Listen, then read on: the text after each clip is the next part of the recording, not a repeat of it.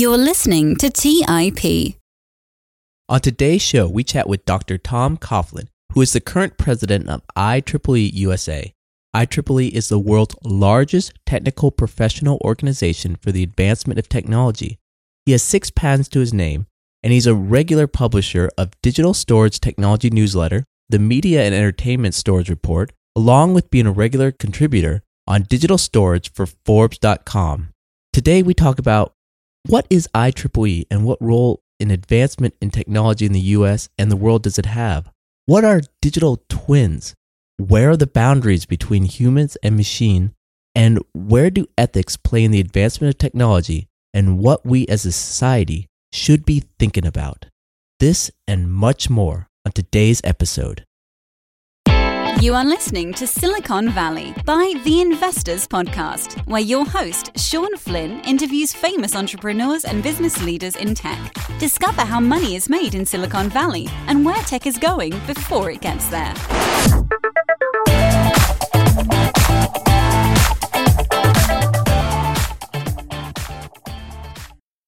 Tom, thank you for taking the time today to be on Silicon Valley.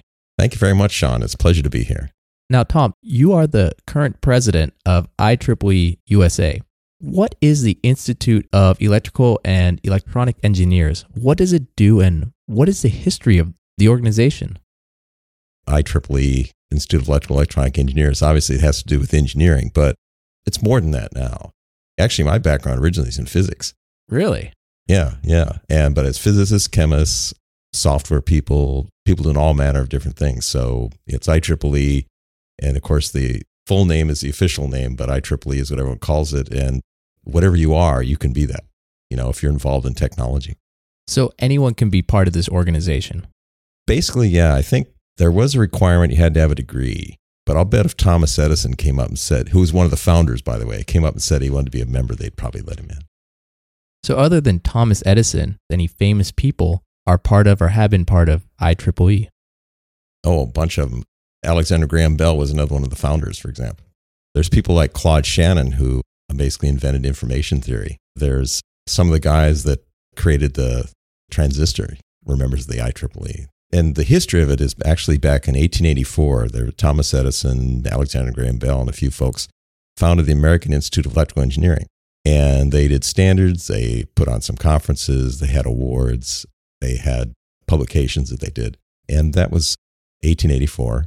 And then there's another group that was started after Marconi's wireless demonstrations in the late 19th century. And it was called the Institute of Radio Engineers. And so that was another group that was founded. They had also their own standards, conferences, local section meetings, etc. It actually got bigger than the AIEE. And in 1963, the two groups got together and joined to become the IEEE. So that's the sort of the short history of that. And there's other things that have happened. Have to look for the date, but there's a group called the Computer Society that became part of the IEEE also and brought in a whole bunch of people in there. And so today, the IEEE is 430,000 plus members worldwide. And it's in a lot of countries. We do a lot of the world standards like the internet. Basically, the standards that run the internet are IEEE standards. All the wireless standards, for instance, 802 dot whatever. So when you're saying standards, do you mean you have kind of influence on government policy or write in those policies, or could you talk about that? So IEEE USA in particular does things in government policies. Now the standards are often used, what standards are used for generally is for people in an industry to have common equipment that will interface with each other so that they, you can buy different things and they'll work together. That's what a lot of standards are about. But also IEEE, especially IEEE USA, is involved in public policy. In particular for IEEE USA, it's public policy in the United States. That's why it's IEEE USA. So we do white papers and publications on technological and related topics. We give them to Congress people. We actually have meetings with Congress people. We have a few lobbyists in Washington, D.C. People are registered as lobbyists. And we also do amicus briefs for the courts. So there's a number of ways in which if there's technological issues, we'll try to present both sides of a topic. Usually it's just to help clarify and understand implications of technology and its use. But sometimes we'll take a strong position on something, particularly if we feel it is of value to our members. So you had mentioned a lot of white papers. Exactly how much write-in or publications does IEEE do each year? Well, IEEE as a whole has over 2,300 conferences a year. They've got oodles of publications. They've got standards. They've got magazines. They have official transactions that they put out. IEEE USA, for instance, has these committees on various topics that will create position papers, white papers on various things, for instance, that would go to Congress people, or, if it's something that's going on in the courts, might be an amicus brief for the courts, that sort of thing. Is IEEE involved in any humanitarian activities? Oh, yes, there in fact is a humanitarian activities committee within the IEEE, which is an IEEE board committee, which has a pretty significant budget, encourages various sorts of activities to go on. In fact, there's one was on National Geographic. There was this funded activity that was bringing solar power to a bunch of monks in the Himalayas. And they actually showed the monks hauling these solar panels, up to their mountain lair, their monastery. They had electric lights and electricity for the first time. They were really jazzed about it. And that was funded by the IEEE. Any other amazing stories you can talk about? So you've got all these technologically oriented people, and they have a number of different interests. We have people in industry. We have people in academia. We have people in management who are working on technological sides. IEEE is kind of complicated. It's got a lot of different pieces. There's one that's called Technical Activities. And in Technical Activities, there's this Future Directions Committee. And they explore new technological topics, things that are emerging, and before it becomes mainstream. The things like, right now there's one that's called the Brain Initiative, which actually is nearing the end of its official life, which is exploring a direct connection of the brain to electronics, and essentially being able to build better prosthetic devices that can sense your nerves would tell the muscles to do, only you don't have the muscles anymore, but also may eventually be used for new types of communication, for hands-free control of things, perhaps eventually for people to talk to people directly through their brains, if you will. These research projects done by members outside of their normal 9 to 5, or is this members that are already doing this research that the companies are working for and then just talking about it? There's a mix of people who are interested in things, and so they get involved in something like that. And there also are people actually doing the actual research. And so that's what's really exciting, is you get these people that are working on these really incredibly interesting things. Other stuff like blockchain. There's a group that's called Symbiotic Autonomous Systems, and that recently joined up with the artificial reality, virtual reality, mixed reality groups. Now it's called digital reality. And there's fascinating things there about where technology could take us in terms of autonomous systems, swarms of robots. And there's something called DigitalTwins, for example, where I can create something that is almost a perfect physical model of something else and then experiment with it in order to make predictions about what would happen to the real thing under these conditions. So if you take that to an extreme, someday you might be able to do that with ourselves. Actually have a digital twin, a doctor perform an operation on the digital twin, try to predict what would happen to it. Or maybe it could even stand in for you at times when you're busy. So let's go into more detail of that and everything you mentioned later. But first, Tom, what's your background in all this? My background, initially, I have a bachelor's degree in physics, and then I have a master's in electrical engineering with minor material science, and then later on I got a PhD in electrical engineering. But my entrance actually was in magnetics. There's actually a part of the IEEE, it's under the technical activities, called the Magnetic Society. And so that was my original IEEE society, was the Magnetic Society, in particular with regard to storing information using magnetism. So I was involved in magnetic recording, and I worked on tapes and floppy disks and hard disk drives. That's how I got into it. Since then, I'm still a storage and memory guy, and I'm looking at semiconductor memory and things like that now. I've actually been on my own company for about the last 20 years. So I'm basically an entrepreneur in that sense. I've been consulting and sometimes bringing other people to help me on things, various types of projects, including due diligence for investors, technical assistance with various things. But I also write reports and publish them and hopefully make money off of them. And also I put on events, if you will, a trade show, technical events. There's a conference I created called Storage Visions, which was just before the CES show for many years. another one that is called creative storage. It focused on digital storage and media and entertainment. In fact, one of my reports that I'm actually working on right now, this year's edition of the Media and Entertainment Storage Report. But I also did a report recently with a colleague of mine that focused on emerging memories. And this summer, there's Professor Sean Wang from Stanford. He and I are going to have organized a workshop on emerging memories and artificial intelligence. As it turns out, memories are an extremely important part of artificial intelligence, being able to store weighting values and that sort of thing, particularly for embedded products using what they call inference, where they're taking an already built AI model, machine learning model, or something like that. So we need memories to store this in, and there's some fascinating technology behind doing that. What is emergent storage? So a lot of the memories that we use, actually, if you go way, way back, some of the original memories computer systems were essentially non-volatile memories. When the power goes off, it's still there. Those are called ferrite. They were ferrite beads with wires wrapped around them, and they had these ferrite memories, and they actually would store information in these little beads. And that was the original core memory in a computer. And then they started developing semiconductor memories. The most popular semiconductor memories today are called DRAM, dynamic random access memory, and SRAM, which is static random access memory. But they both basically will lose the data if the power goes off. And so those are called volatile memories. But there's non-volatile memories out there as well. So flash memory is an example of that. Take the power away, the data still stays there. But there are emerging memories, non-volatile memories. The flash memory is slower than, say, DRAM or SRAM. It doesn't have the same kind of performance. But there's new memory technologies that have characteristics that are closer to those of these popular used dynamic random access memory or even SRAM that may eventually play a very important role and actually would have an enormous impact on the design of systems. In particular, a lot of, especially like battery-powered systems, with DRAM, you have to constantly refresh the data, and that means you're using power.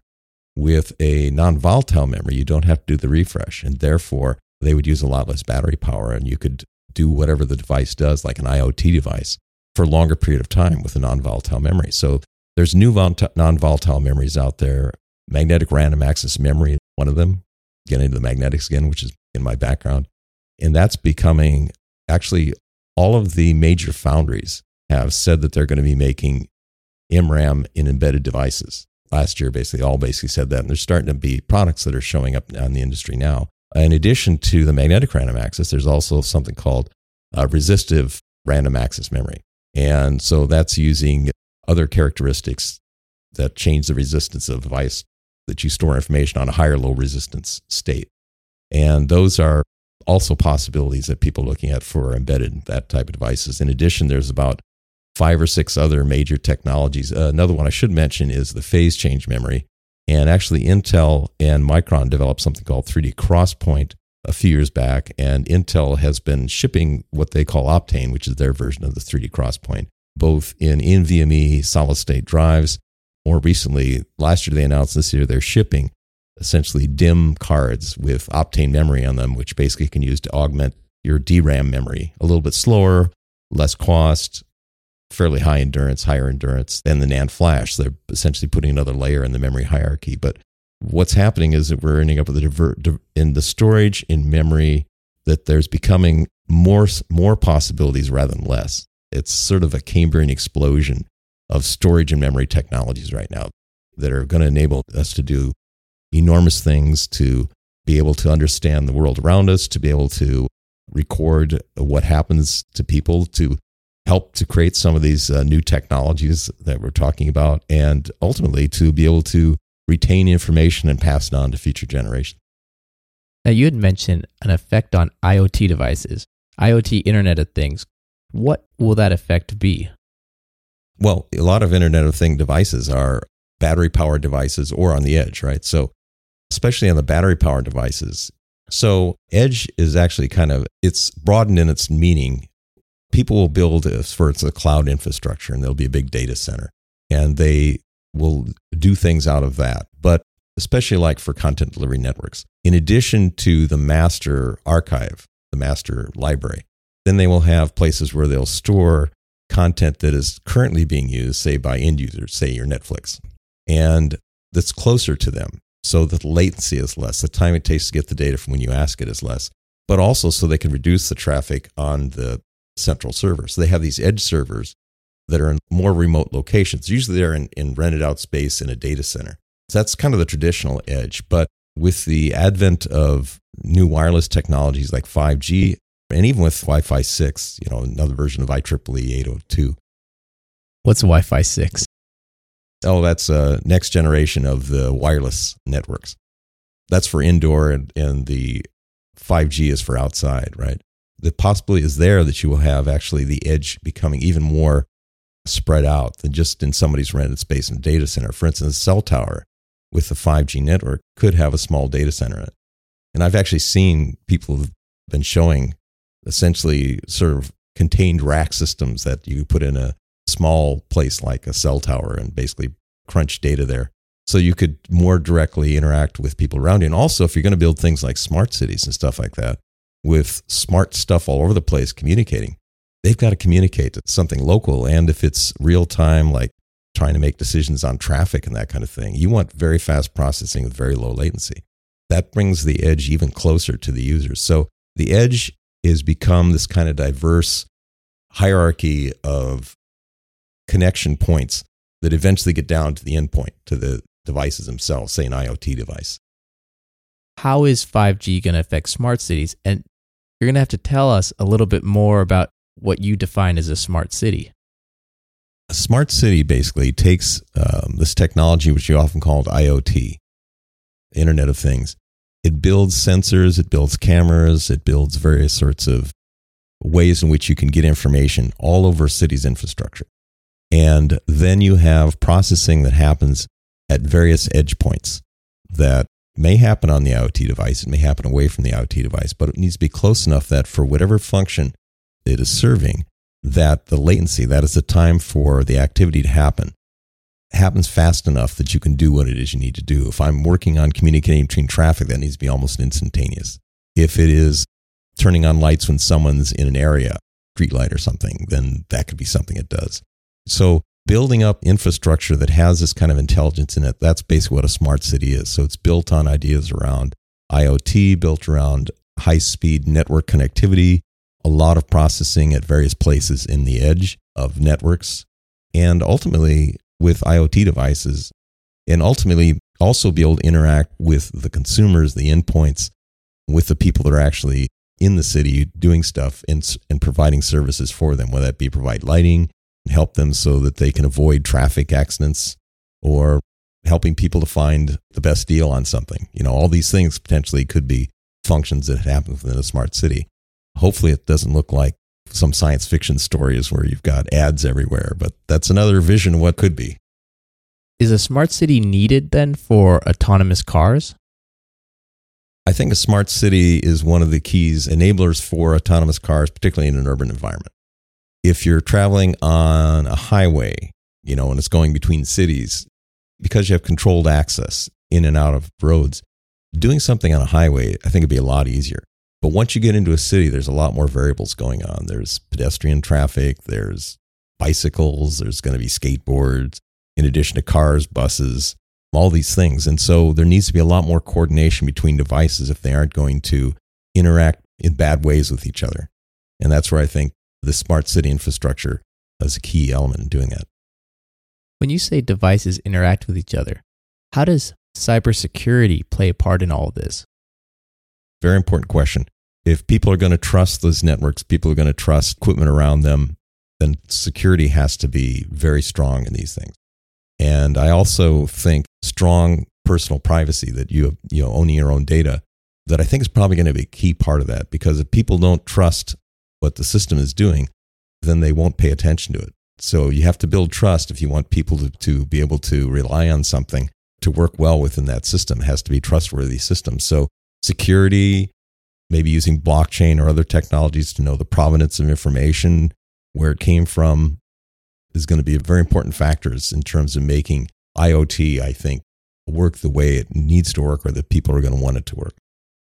What about ethics? How does ethics play a part in this, especially moving forward in the future with people's own data and the engineers and developers making all this new technology? I think ethics are extremely important. And the people that invent and design, especially design products based upon physical principles of how those systems are going to react in certain situations. There needs to be an ethics in the designers themselves. They need to have some ethical principles they're operating under. And they should bring that into their work. The position that IEEE has taken, strong position on that. The other thing is that when you get into these systems that actually govern themselves in some regard, they're going beyond our immediate supervision. And that means if we want them to behave the way that we think we should be behaving to each other, if we want our things to behave the way we think things should behave, then we're going to have to build ethics into those machines. They've got some kind of principles of operation. Now, I don't know if Isaac Asimov's laws of robotics maybe didn't work out so well, but we have to think of something that will serve as a guiding principles for systems that operate, at least to some extent, on an autonomous basis.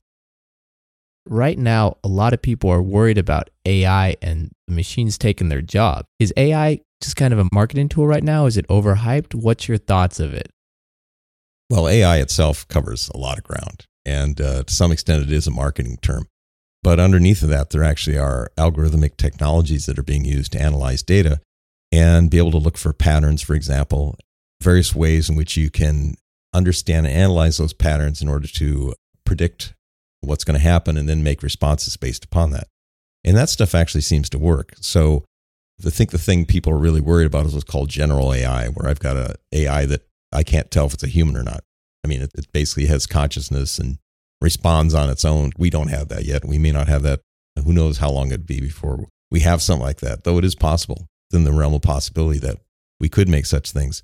Hopefully we build them around our image in the sense that I know we fight a lot, but if we can avoid that they work with us and not against us. Our paths are mutually beneficial by being together. That's a symbiosis. So you said general AI. What other types of AI are there? Oh, there's all these specialized AI, which is what we use right now. So the general purpose AI would be able to react kind of like we do. Learns, depending on who you are, learns relatively quickly how to react to things, change this response depending upon paying attention to a lot of really nuances of what's going on around it. Our machines today don't do that. We've got really good voice recognition and visual recognition now, but there's a whole thing about the bias in AI depending upon how you train it. It's been in the news recently. And then there's also cases where if you throw something that it wasn't trained on, it made a mistake, a muffin for a cat. If you go online, you can find things like this. So we build this stuff. It works in some cases, but if you go beyond the boundaries of what it was designed for right now, it will fail. We're still in that stage in a lot of these things, but there also can be very useful tools. Right now, I got a fairly recent car, 2018, got a lot of whiz bangs on it and sensors and cameras all over it and stuff. And it's kind of cool to have it tell you if you're getting out of your lane and that kind of thing. On the IEEE website, I actually saw an example of a robot picking raspberries. Now, something like that can easily replace a human's job. And I'm guessing that type of laborer wouldn't be that trainable for a new position. Is there a concern there? And kind of what is the future for robots in more of these manual labor positions? Robots have done the best in things that people really don't like to do. But that's one side of it. The other side of it is there's people whose livelihoods have depended upon doing those things. It's not something you can lightly dismiss. It needs to be looked at. But there also is, yes, you can pick raspberries. Can it do everything with the raspberries? Is there a person also involved in picking the raspberries and making sure they're the right ones?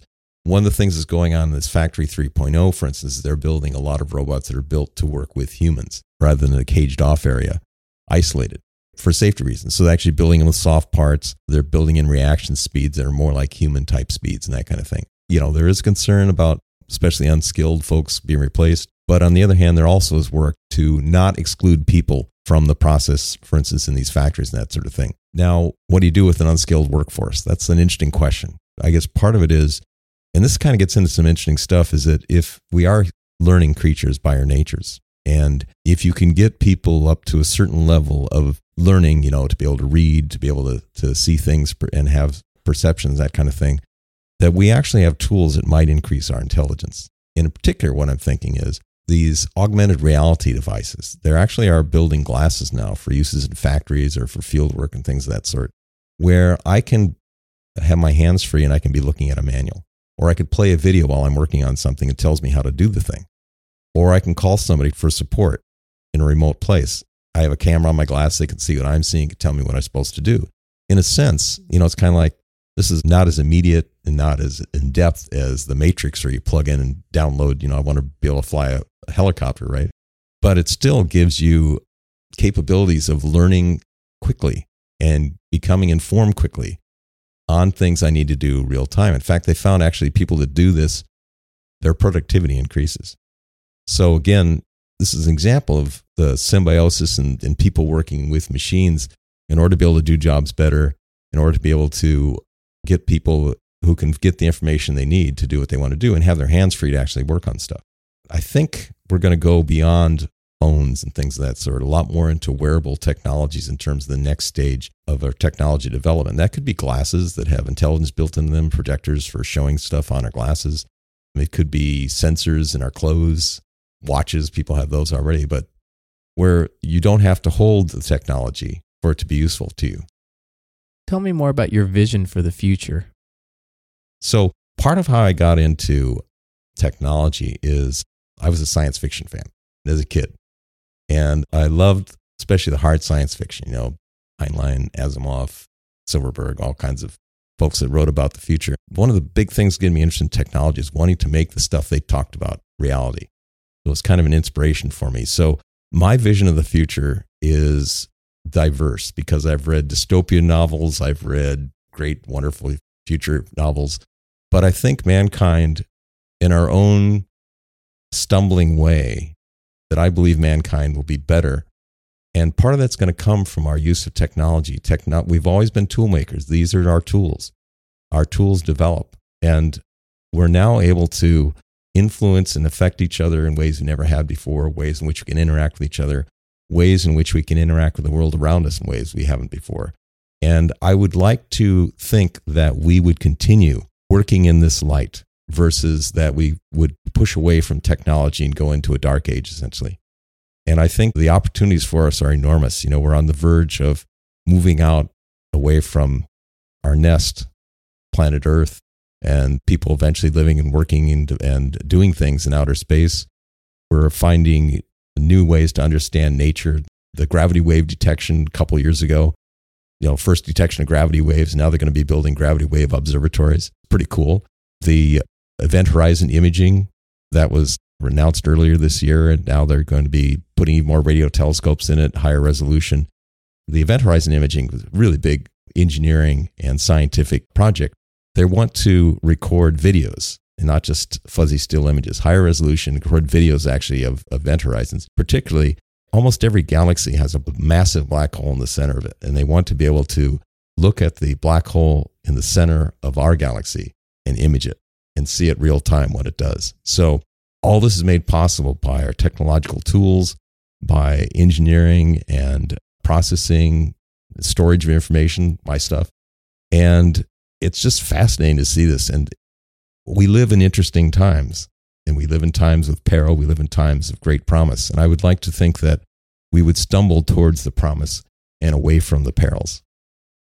With all these future advancements, I'm just thinking there could be so much waste with all these new products, new designs, new toys, more or less. There could be. Actually, I know somebody, a guy down in San Luis Obispo, iFixit. He's a big proponent of right to repair and building things that can be fixed. I've actually got some of his posters. I think it's if you can't fix something, you don't own it. There's something to be said about that. And actually, science fiction is one of the things. The other thing I think a lot of people get into technology is they like to take things apart and figure out how they work. And while it's gotten a lot harder with integrated circuits and stuff like that, I think there's still that desire to be able to fiddle with stuff and do things. And, it's in hobbyists. I think it's in people that get involved in technology and are attracted to it. So the idea of being able to make things that we maybe could extend the life of, I think is very important. In fact, I know of some technology companies that are looking at building devices that are more modular in data centers that, for instance, they don't have to take out the power supplies just to replace the CPUs. you can build it so I can replace and upgrade only when I need to upgrade. There's things like that I think we can do that are happening that we can do a better job of. Personally, I'm hoping by the end of this year I'll have some photovoltaic in one of my places. I'm not going off the grid, but at least, generating a lot of my own power. And a lot of this is driven by the economics. The cost of technologies going down so much. And ultimately, the cost of fossil fuel-based technologies go up as it gets less available. It takes more money to be able to exploit it. So I think we're going to see a lot more into these renewable resources. We will do more. We will spend less energy doing it, ultimately. So you had said energy right there. Mm-hmm. What's your opinion of smart grid technology? Smart grid, I think, is extremely important, both in terms of the efficient allocation of energy resources and hopefully secure network that people can't hack, although I know there's been stories about people hacking into these networks, but ideal is to be a secure network of electrical connectivity that can deal with multiple sources of energy, for instance, photovoltaic, which doesn't do much at night, right? So it can balance that, it can make it work. Building an energy infrastructure that allows us to be able to create a more sustainable future and also to be able to feed into other activities that we do as well, providing energy where it's needed. And we'll see where all it goes, if you combine that with some of these other technologies, if you can anticipate more things. You could do, for instance, if I knew, one of the things that happens every once in a while is you get these solar flares that come off, and they can cause about once a century or once or twice a century, you get these enormous bursts, which essentially can cause a lot of electromagnetic disturbance and damage of things. But if we can build into these infrastructures and combine that with our other analyses, that we can make predictions and be able to build resilient and systems that won't fail as easily, that we can make more reliable power and make it lower cost ultimately too. Another thing going on there too, by the way, is recently I've seen upticks in the use, not for power generation, but in devices for closer to room temperature superconductors, which, if you can do that, would have enormous implications in terms of energy. The superconductor doesn't conduct electricity without heating up. It doesn't waste the electricity, basically, turned into heat. And so you can, potentially build very efficient things doing this. So gradually been creeping up on the temperature, with material science of these superconductors.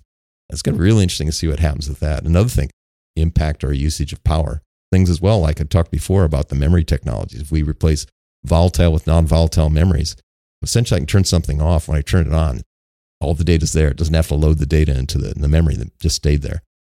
There's a lot of things that are coming together that are being driven by both, the ability of human beings to think of interesting connections, but also the desire to make money, to save money, and basically do good economics that are driving us to some very interesting capabilities, especially with regard to energy generation, consumption, and management.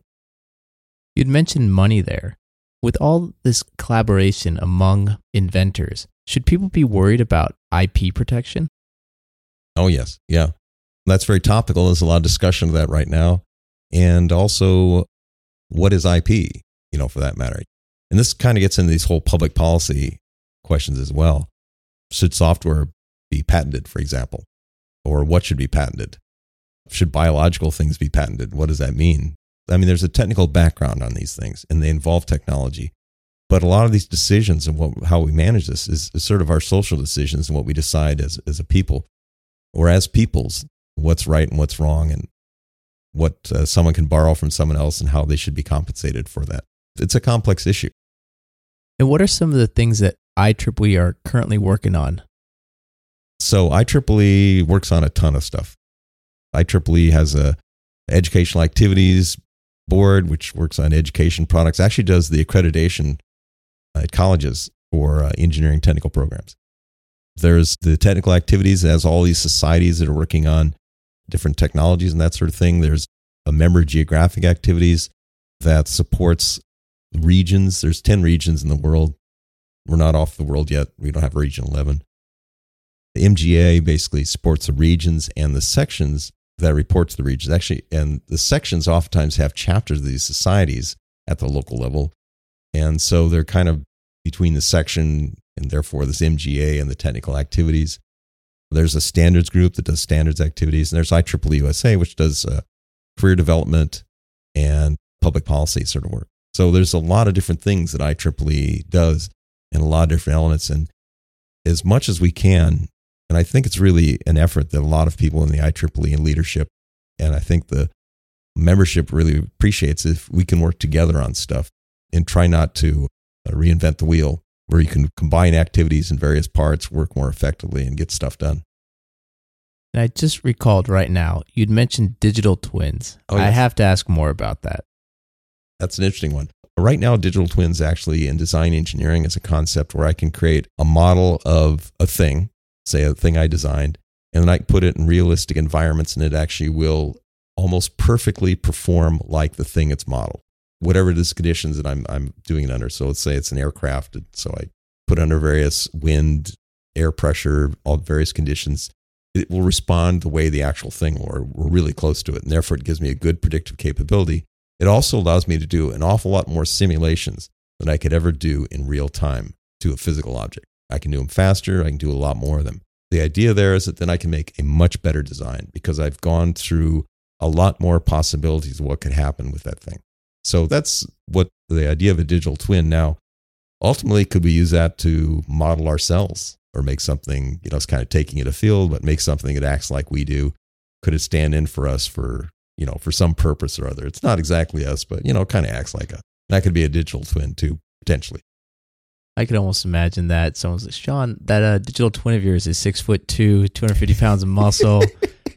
I think the algorithm needs to be tweaked a little bit. Or maybe you want to augment it for special purposes, right? Yeah. So, Tom, what else did we miss today that you think would really be great to cover? The total amount of things that humans do is just increasing enormously. And the amount of data that we make is increasing enormously. There was an IDC study, actually, that was saying, I think 2018, they estimated something like, if I remember right, it was something like 31 zettabytes of data generated. What's a zettabyte? Zettabyte is a lot of zeros. I think 10 to the 21, if I remember right, of bytes of information. And that by 2023, that was like, it was going to become 172 zettabytes, the latest number.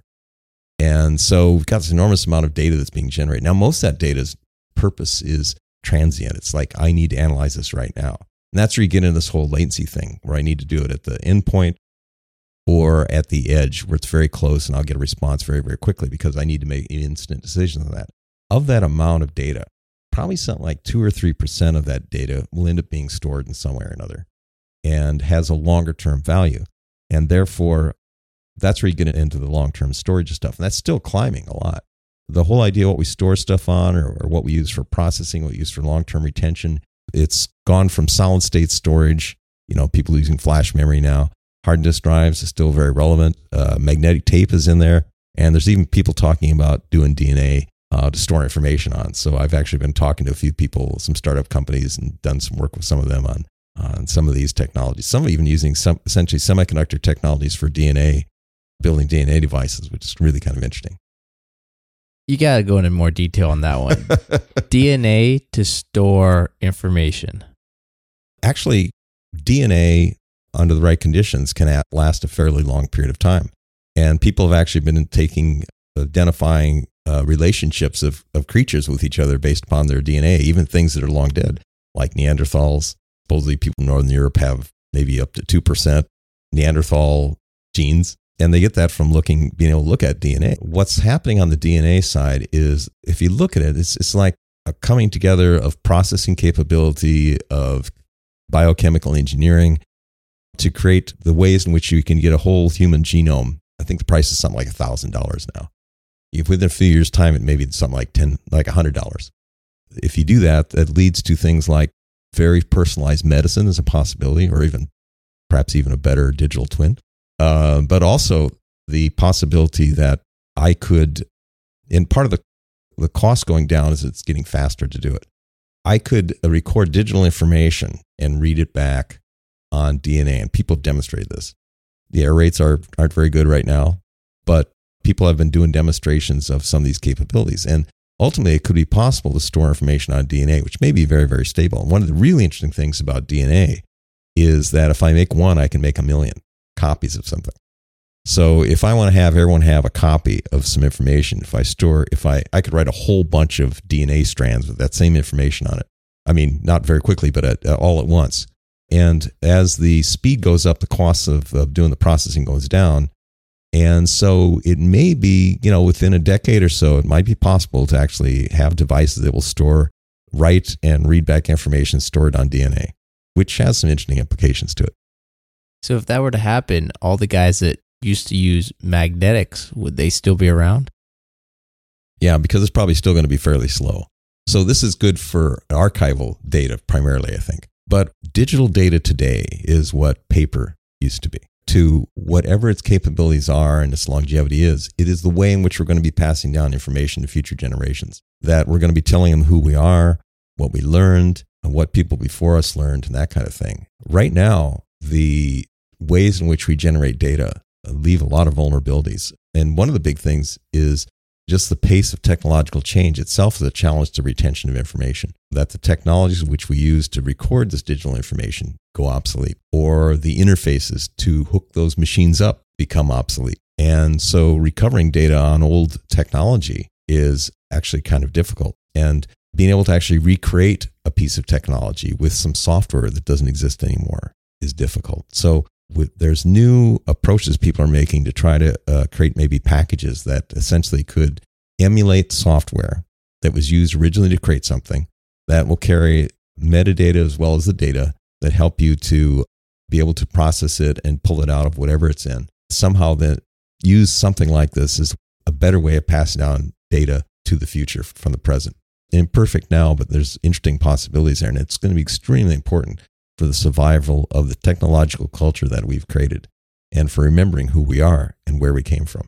So that's kind of an interesting angle on that, is that we in a sense are threatening our own data by our technological development. And in fact, what's a really fascinating thing to me about this whole field is about every few weeks, it seems like oftentimes somebody at a university comes up with some new idea for storing data, because data is so important to us.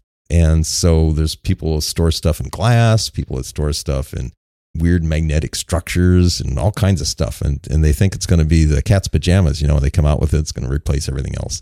And usually they don't. But it still is fascinating to see the development of these things and the cleverness. And it's like a human drive, because of who we are, to create data, create information, and to be able to access that information. And that's what the memory and storage is about in the long run. That is essentially our civilization consists of these things that we pass down. And like I say, it was stories in the past. Think of Homer. It was paper, papyrus, old books, handwritten and then published. And now it's digital information. There's challenges to passing that on. But I think that ultimately we can do that. In fact, maybe even some of these artificial intelligence tools could help us better to be able to know when we're losing data and when to save that data and how to save it and bring it back. I keep reading and listening to people give talks about how data is the new gold. It sounds like right now you're talking about we're advancing technology and at the same time we're kind of losing this gold. We could be, yes. In fact, we're losing it, but we also have people around who can do clever things to try to get it back to some extent. The example particularly I was thinking there is, so the Challenger explosion, the space shuttle, it fell into the ocean and there were some old magnetic tapes around this thing.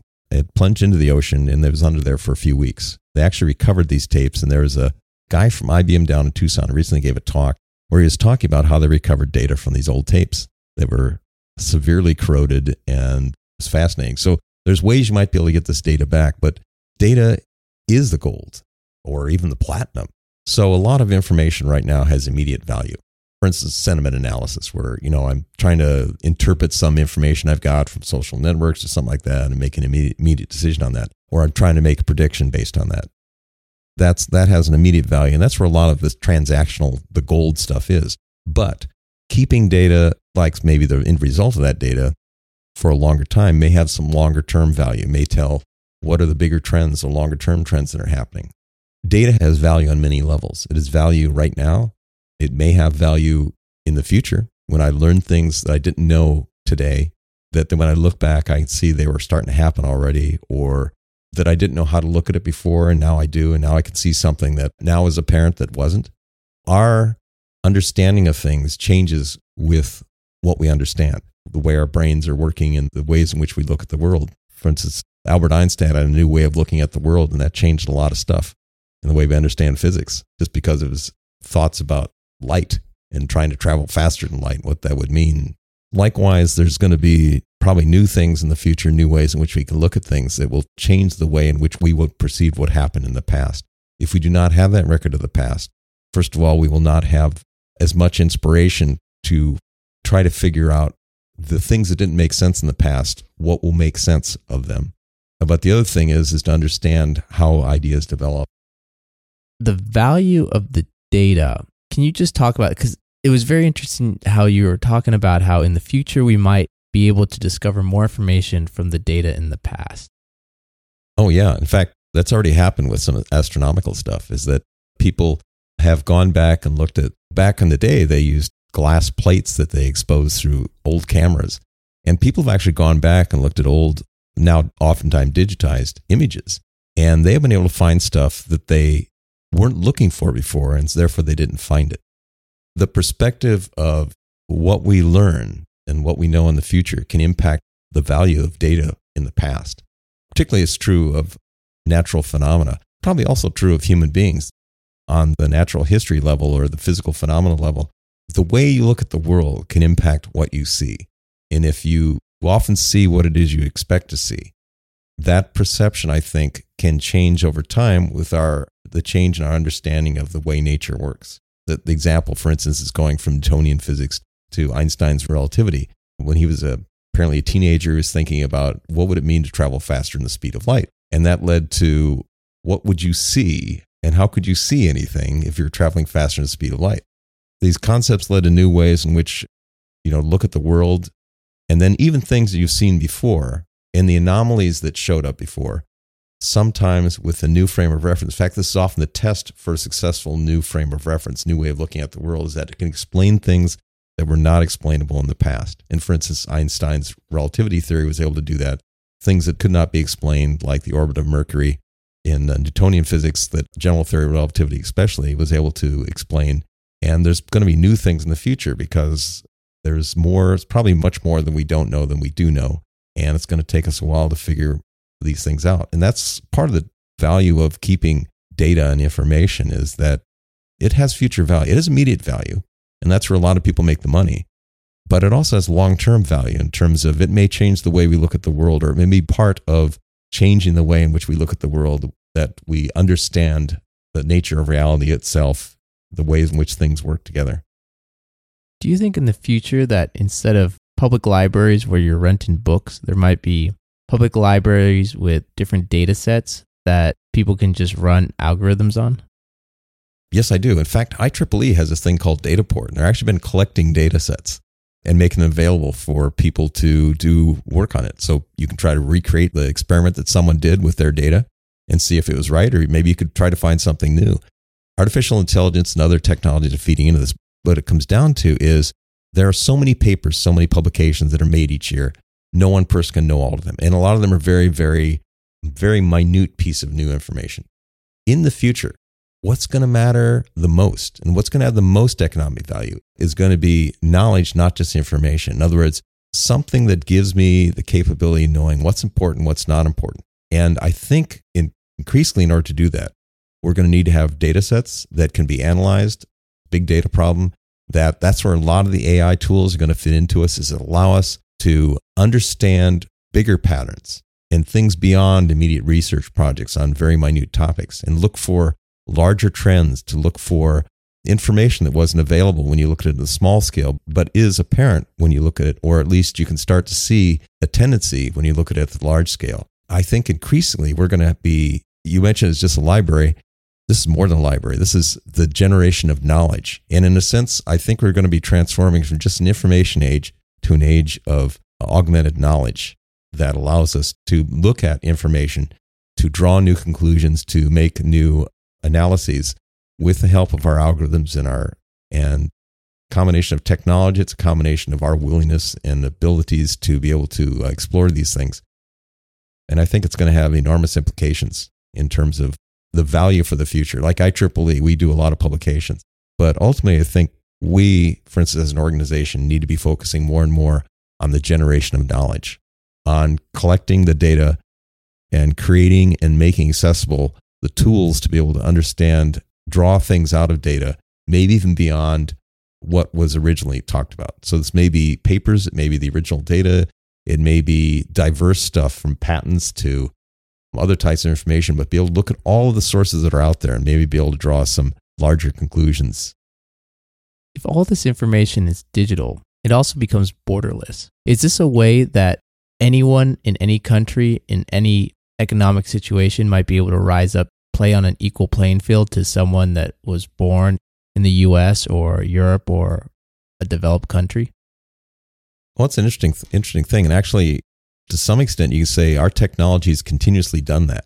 For instance, there are many parts of the world where they don't have phone lines, physical wires, because they just went to mostly cellular technology because the technology was there and it costs less and it allows you to sort of leapfrog where things are. So I think increasingly our technology is allowing, if you will, sort of the globalization of the tools that allow the generation of wealth, allow the creation of new things. I think that no culture need to be isolated from these capabilities, from these tools. I think that no one people, the thing that is important, though, is to create society or societies that encourage the bringing together those information, that encourage and I sort of personally, think it's free market type environment, but also where there's freedom of thought and freedom of movement, where people can go and explore that which excites them, in which they will be able to make the greatest contribution in that. And creating cultures that will encourage that, I think, is an important part of being able to, that universal information, bring people from diverse cultures together. So whether that's in one country, it's in multiple countries, those tools will give us capabilities, hopefully, of doing good things, but also of doing bad things. That's where the ethics comes in again, is doing the good things and focusing on the good aspects and the good results of that knowledge economy, and of being able to use those tools to rapidly bring people up from poverty into some degree of affluence and of some dependability of basics of the human life that I think everyone really would like to see. If you were a student right now, what would your recommendation be for what that person should study?